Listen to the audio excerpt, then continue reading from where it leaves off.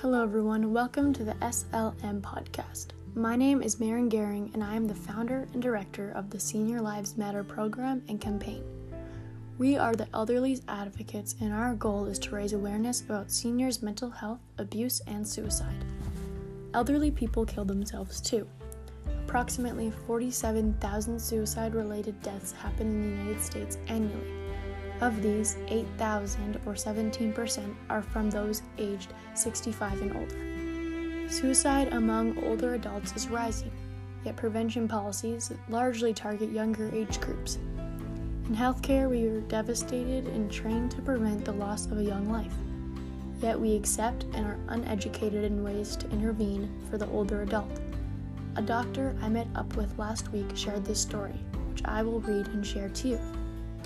He begins with, "While I was doing a rotation at an elderly community center, I met a 73-year-old patient who, when asked about how her day was going, responded with, 'I jumped in front of a car recently.'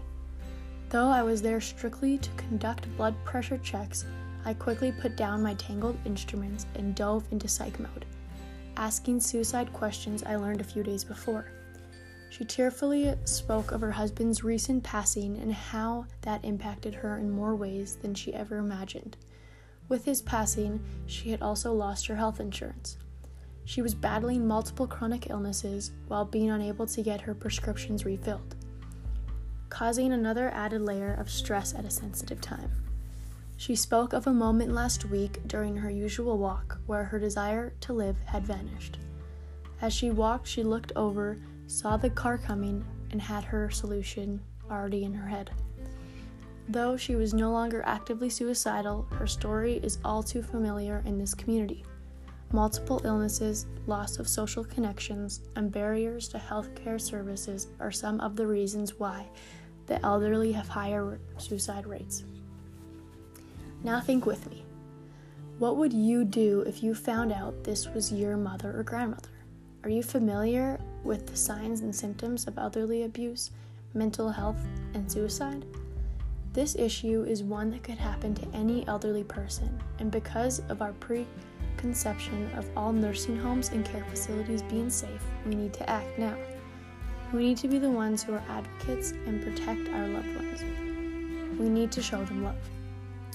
You may think, this would never happen to my loved one. Well, let's see about that. These are just 3 factors that can lead to mental health, illness, or even suicide. First, loss of a significant other, partner, or loved one. Second, lack of social support. When was the last time you visited your loved one?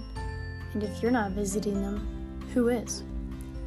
Lastly, are they participating in their regular daily activities still? And if you haven't been visiting them, how would you even know if they are? As you can see, this is a very serious issue that we all need to prioritize and care about. The list goes on.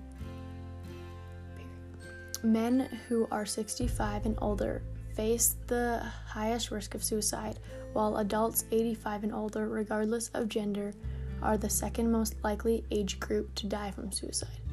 To learn more about this topic, visit the website in the description of this podcast. And if you witness any signs of elder abuse, call the Elder Abuse Helpline and Hotline 1-800-677-1116.